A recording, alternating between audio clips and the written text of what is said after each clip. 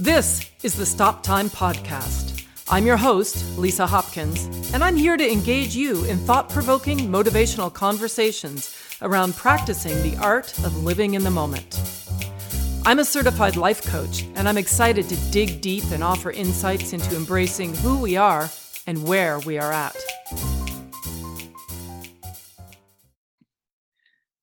All right. So today I'm speaking with Keith Harrison, whose songs, compositions, arrangements, and productions have been heard on stage, screen, and television, and beyond.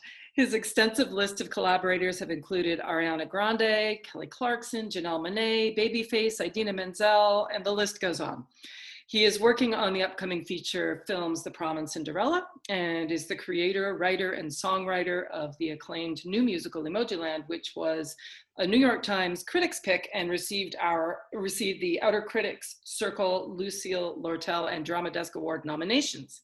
Hey, Keith, thanks so much for spending time with me today on Stop Time. My pleasure. Thanks for having me. Oh, it's so great to have you.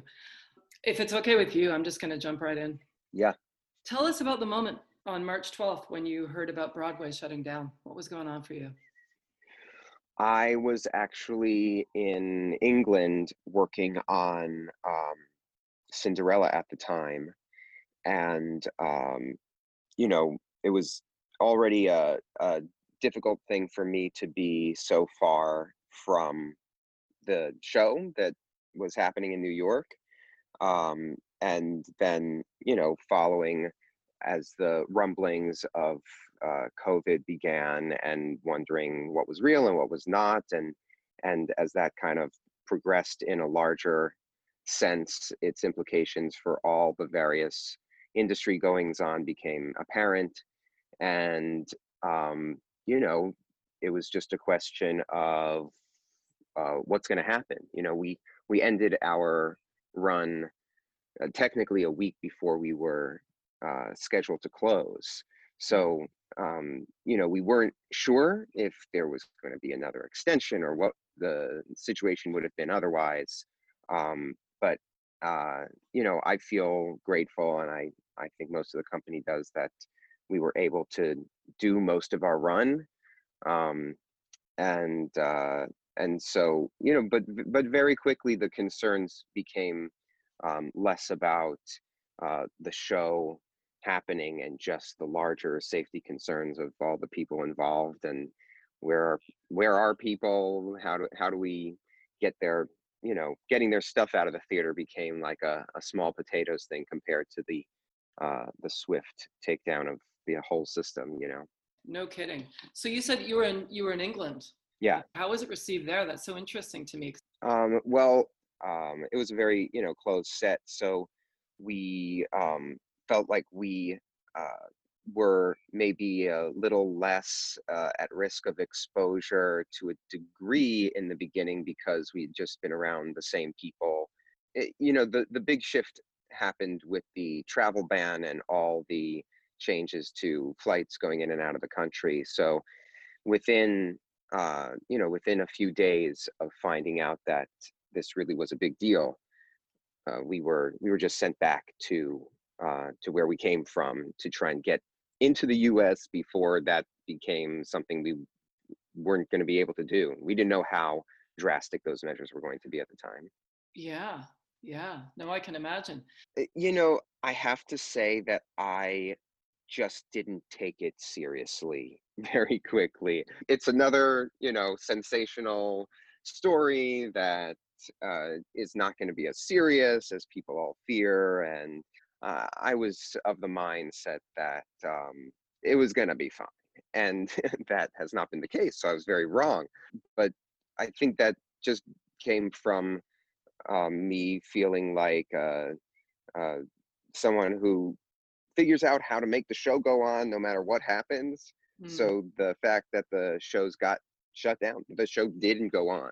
And that shift, I think, was large for everyone in the industry, just, particularly in live entertainment, but also in any situation where you need more than one person in a room at a time in order to do what we do.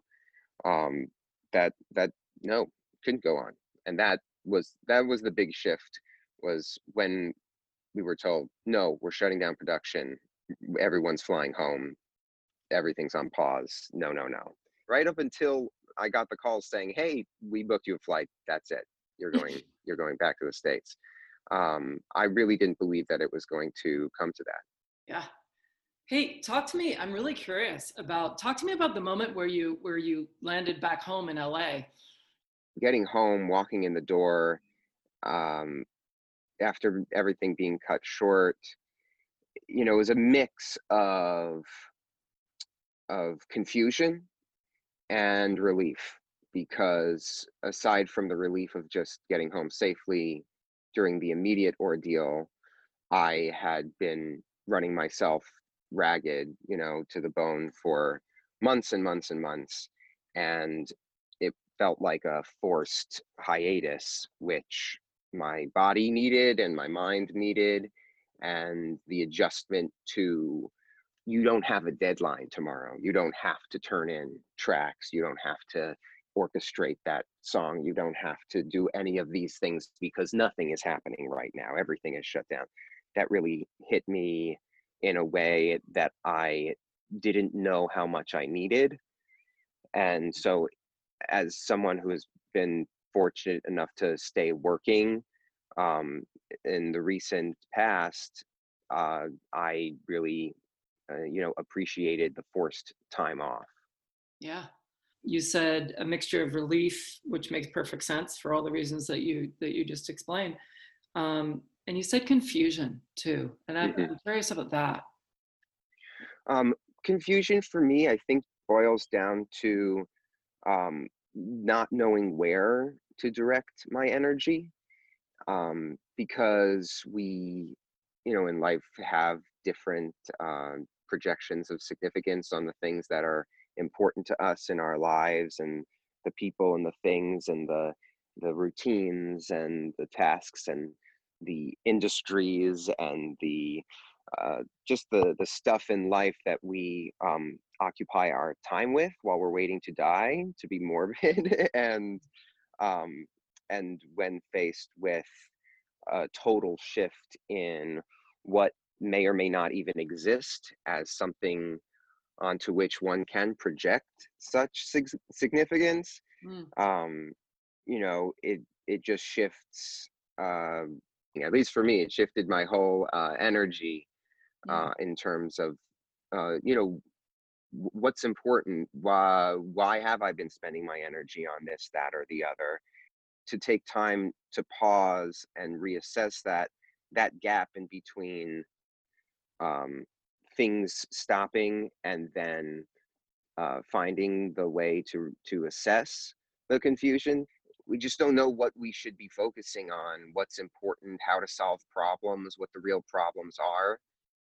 Which I think, and I think that that moment of confusion, however long it lasts, can be useful, because then you really know that you need to find clarity that you may not have known you needed to find before.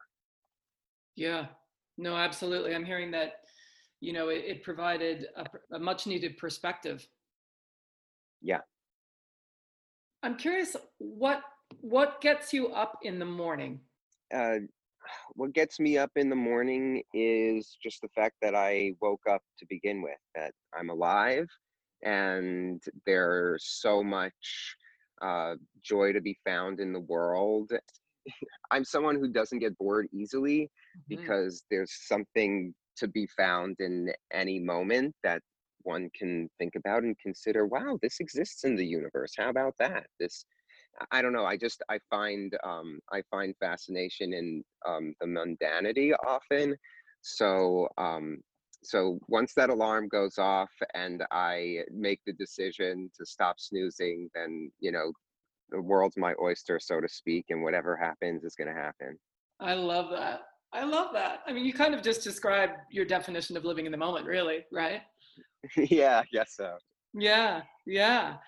What other discoveries have you made about yourself that you might not have otherwise learned had this not happened? Yeah, the main discoveries for me have centered around how I deal with stress and how I deal with other people's stress, but also, like you said, more about perspective. I am someone who can get so focused on minutia and whatever is attracting my fascination in that moment, that I can just assign stakes to it that are so intense that I lose the larger perspective and forget to zoom out and and really uh, take the breath required to recenter myself and just not freak out, not get so stressed out about things.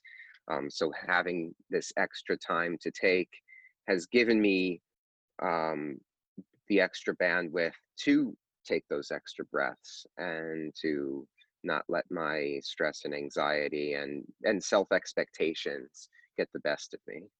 Yeah.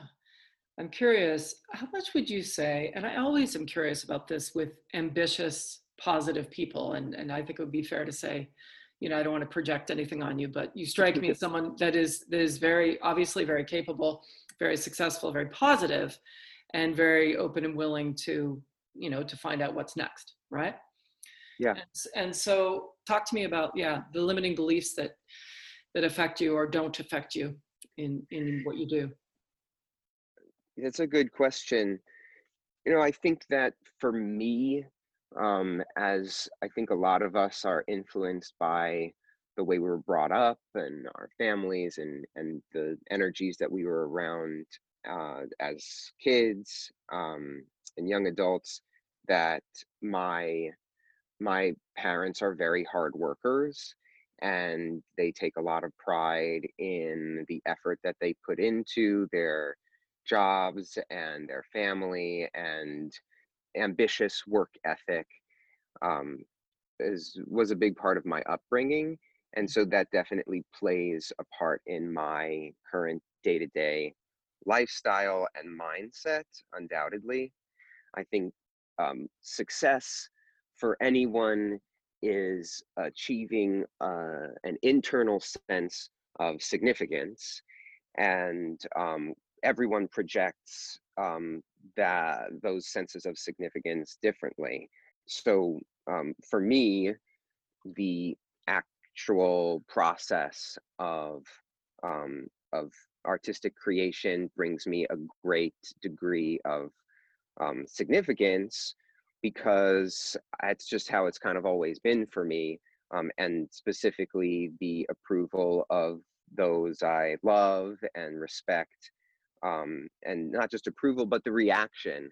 Then when I present that to an audience, which, growing up was my parents in the living room or kids at school, then their reaction aligning with my intention and where that came from for me ends up being that significance hit for me, and I feel a sense of success. So um, that has been my internal driving force.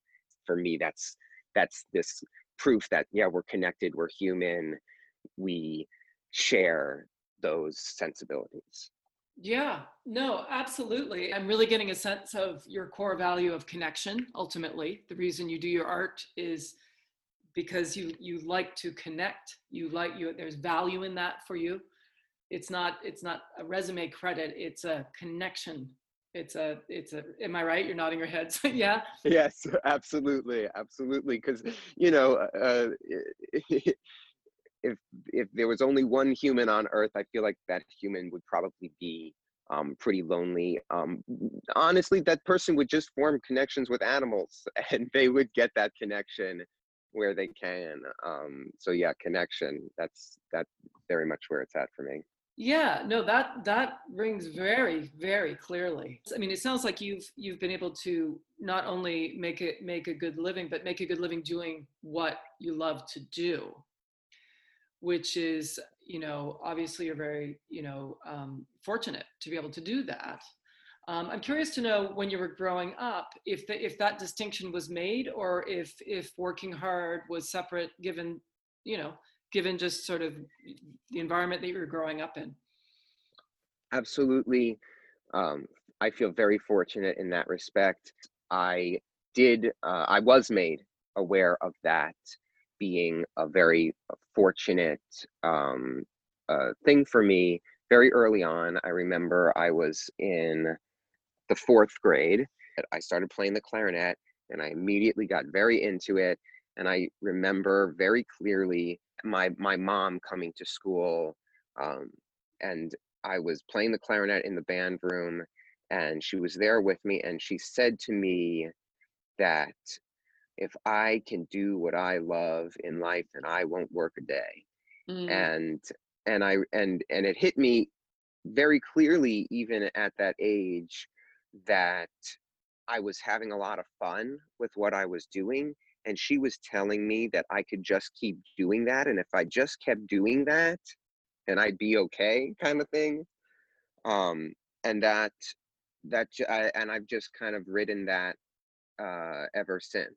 So I absolutely was made aware of it very young, and I'm fortunate that I had that kind of support. well, and it sounds like you believed it. Yes, yes, I tended to believe things my parents told me.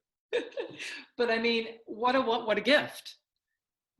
No, they were so supportive, and you know, I really feel like there was a sense of um, wonder from my parents at my musical abilities from early on, and that you know, for better or for worse, and I tend to think for better, really helped to encourage me along the way, that they're genuine. They loved when I played piano, and you know, sitting in the living room and hearing a song on the radio when I'm, you know, 6 or 7 years old, and then plunking it out on the piano, and then messing around with it, and my dad being like, now do it like a jazz song, and then I try and play it like a jazz song. Now do it like a rock song. Okay, now I'm going to play it like a rock song, and challenging me and seeing how far my talents would go in the moment, and making it like a game for me in those times, and them deriving joy from it, and then my siblings as well, um uh you know, having fun in that way. Yeah, no, that's so beautiful. I mean, watching you, you just lit up when you talked about, I had this, you painted this image of the family being lit up, and every time your dad asked you to play it in a different way and you could, I'm feeling again that value of connection. I mean, yes, it was through the music, but him challenging you slash inspiring you, I don't get the sense, and jump in if this isn't true, but I'm not getting the sense that you were doing it to say, yeah, I can do that. You were doing that because of what you received back when he was. I'm hearing joy. Absolutely. Yeah. Absolutely.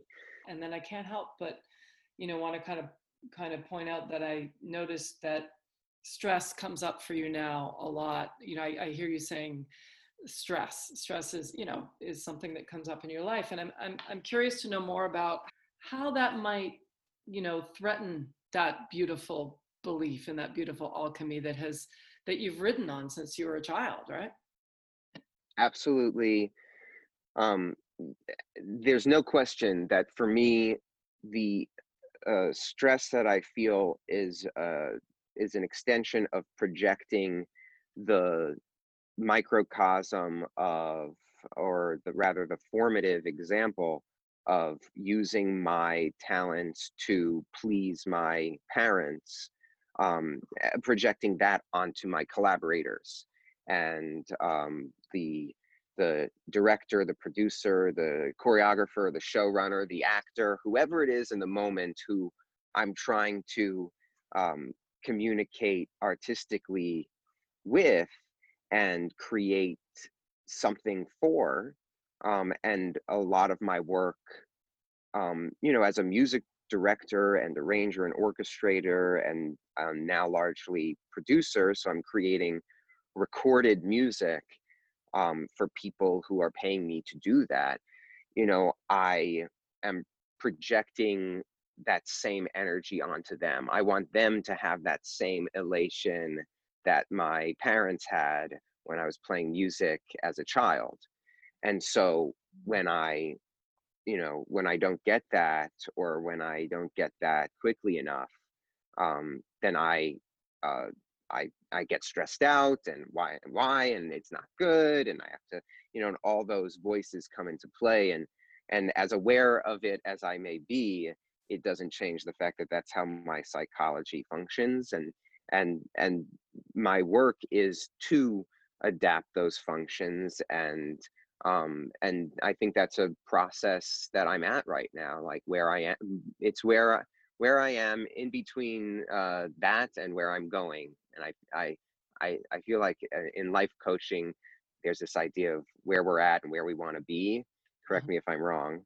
Uh-huh. And I think for me, that very much has to do with the projections that I still need to manage more efficiently, more productively for myself, in that regard. Oh, 100%. So interesting. Now we're getting into it. This is where I live. First of all, yay you for the awareness around that. You're so articulate and so aware and so thoughtful about where it comes from. And I appreciate that. I appreciate you sharing that. Awareness is the first step towards being at choice of how you want to respond when you know this is going on for you. What stands out for me is that, in your words, this projection that you've taken forward from this experience with your parents is almost disguising itself as as a value, but it's really almost a fear-based value. Yeah, What do you think about that? Yeah. I completely agree. And I personally believe that all the conflict in our lives stems from fear.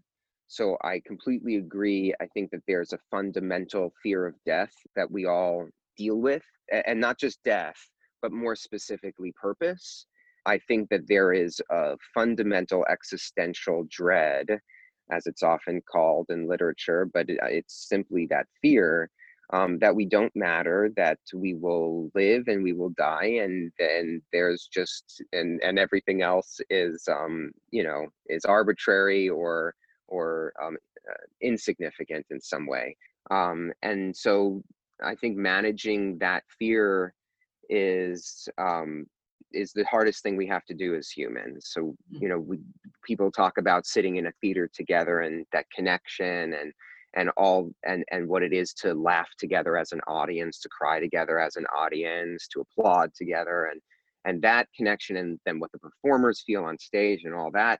And that's all just a way for a lot of organic matter to say, hey, you matter to me right now, right? You matter to me right now. We care about the same thing. We're clapping for the same thing. We're laughing at the same thing. That thing, that joke, that moment, that expression, that is significant right now. And if that's significant, well, we could be significant. This all could matter. We could actually matter in the universe. How about that?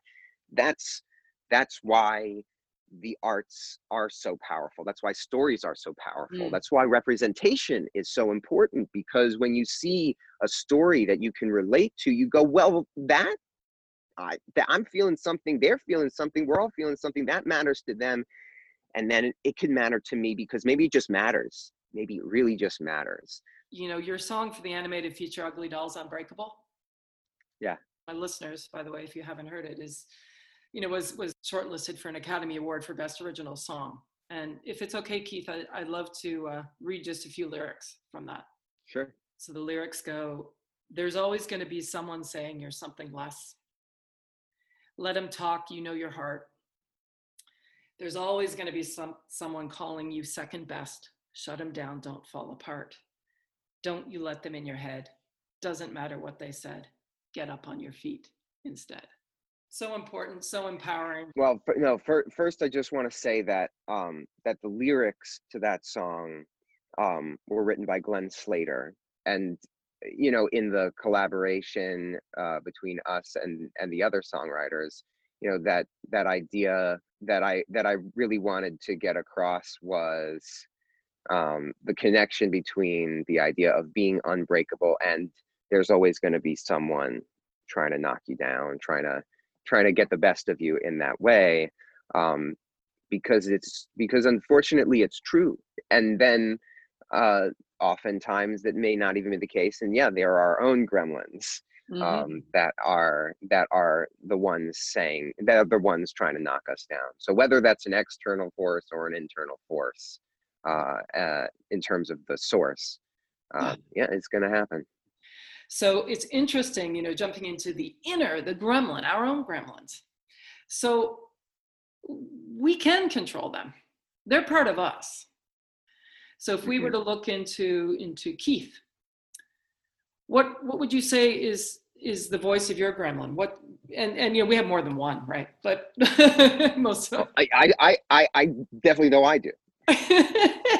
At least I perceive them as multiple gremlins. yeah, no, absolutely. And I'm curious, what stands out to you as a voice in your head?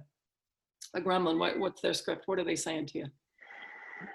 Oh, a gremlin for me is oh, it sounds too musical theater. Um, right out of college, so I recorded this album, and I didn't know what I was doing, but I had a bunch of songs that I had written, and I'm like Billy Joel, man, like this is gonna be awesome. And I got one reviewer on a blog to write about it, and the main thing they said was, "It sounds like a musical," and I was like, "This isn't a musical. If I wanted to write a musical, I would have written a musical."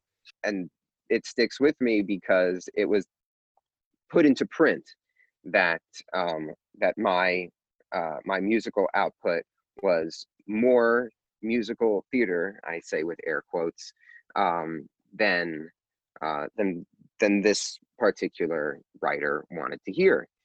And so throughout my career, because my my my origins are very much in musical theater, and that's where I did most of my work, that undoubtedly it's a large influence in my work. And yet, as my career has progressed and I've worked in a variety of mediums, oftentimes that's not the goal.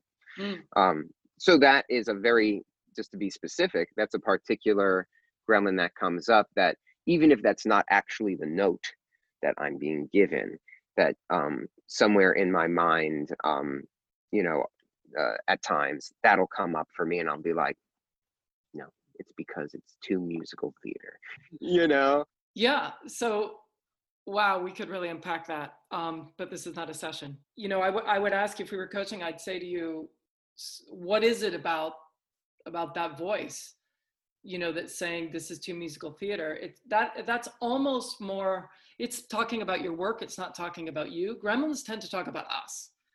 Hmm. And so it's sort of, it doesn't mean it's you didn't give me a good gremlin, you gave me a great one, because that's what came up for you. But I'm curious to know what you think the deeper message of the gremlin might be. Oh, Because that has to do with coolness. Oh yeah, I'm not cool enough. ah, cool. That's very cool that you said that. Yeah, no, that's quite crystallized in my mind. Yeah. Interesting. Why is it important for you to be cool? Growing up in the age of the Backstreet Boys and NSYNC, uh, there's there's a difference um, honestly, it may even come down to, and this is just gets into therapy for me, but who girls are attracted to, and them thinking that rock stars and pop stars are cool and attractive, and that not necessarily being the case when it comes to to theater stars and Broadway, and it just wasn't my upbringing. My main artistic outlets as a singer and actor and creator and arranger all centered around musical theater music, because that's in the educational system what was taught and okay. We were doing musicals every year. Doing we weren't producing pop albums, and so a disconnection for me between the music that made one sociologically um, attractive, and the music that allowed me to explore my talents. What makes Keith unique? Oh, I don't know how to answer that question.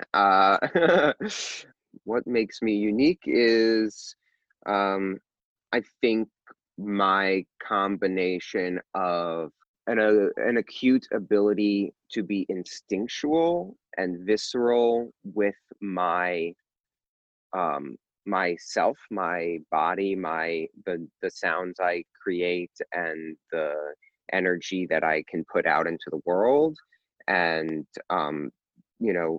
improvising and creating very quickly, and absorbing those impulses very quickly and being very immediate, and then also being very cerebral and analytical, and kind of the mash of those two things that I have going on. It sounds to me like you are aware of really having a pretty good balance of head and heart. Sure, thanks. Okay, I'll take that. Yeah, no, and it makes sense. I mean, it shows up in you're very well known for being a wizard in the technical aspects as well as the creative aspects of what you do. For sure. And I'm curious to know how interested you would be in bringing your head and heart closer together. That's where I'm at right now, Lisa. That is absolutely my the work that I'm doing right now, because I have perhaps compartmentalized them, or maybe have felt like those aspects of myself have been compartmentalized by other people, um, in different situations, and not working to integrate them, but to get out of my own way and allow them to be as integrated as they probably naturally are, more than I allow myself to believe. Mm, absolutely. Yeah. Yeah. Yeah. Brilliant. That's brilliant. That's what I was hearing. It's yeah. Thank you for sharing that. That's really, really amazing. Oh my God, I could talk to you all day. Okay. Yeah, Same. I know, right? So on your website, you describe yourself as music maker, filmmaker, and good guy. Love that. Thanks. Would you add anything to that? What do you think when I read that? I think, oh, that's my old website. But you know what? It doesn't bother me. I still, I try. I try to not be bad, to not hurt other people. What do you know will be true about you, no matter what happens? Um, no matter what happens, I keep thinking of something and then disproving it in my mind. So what I'll say is, I will always be my own devil's advocate. Yeah, and you're demonstrating that right now. There you go. That's awesome. All right, I've never tried this with anyone. I want to try it with you. You strike me as a good guinea pig. So I'm going to do just a rapid fire. There's only 7 words. I'm going to say what makes you, and then I'm just going to fill in the word. You ready? Okay, let's see what happens. Now I'm nervous. It's fear-based. I'm having fear-based reactions. There are no right or wrong answers. Okay. Okay, cool. Yeah. All right, here we go. This is the first round of what makes you. All right. What makes you sad? Death. Mad. Injustice. Frustrated. Unfairness. Interested. Life. Motivated. Beauty. Inspired. Challenge. Grateful. Love. Yeah, that was good. You did great. Oh, thanks. I passed. Lisa, I'm projecting all of my need for approval on you right now. That was awesome. Oh my God. Thank you. You're saying all the right things right now. Thank you. I'm okay. I'm okay. You're so fine. Oh my gosh. Listen, just before we go, I like to ask all my guests, and this is something I do ask them all. What are the top 3 things that happened to you so far today? This interview, of course. My cat, on his own volition, came to snuggle in bed before we got out of bed, and doesn't always do that. And that was a nice little bit of love to have it right in the morning. I made that broccoli stalk juice, which I had not done before, and I was like, last night I chopped broccoli for dinner, and I was like, I'm gonna juice these stalks in the morning. That'll be great. And it ended up being delicious, so I'm glad that I did that. Wonderful. And what one thing are you most looking forward to today? I've got one song that I need to do some big edits on for Cinderella, and I'm gonna do it. And I've been procrastinating. I'm gonna get it done, and it's gonna be what I want it to be. Yeah, I can't wait to hear it because I know you're gonna do it. Thank you. Keith, I so appreciate you taking the time to be in the moment with me today. Really, it's just been wonderful spending some time with you. Yeah. Same, my pleasure. Thank you for your insight and your care. Oh, no, absolutely. I've been speaking today with Keith Harrison. Thanks for listening. Stay safe and healthy, everyone. And remember to live in the moment.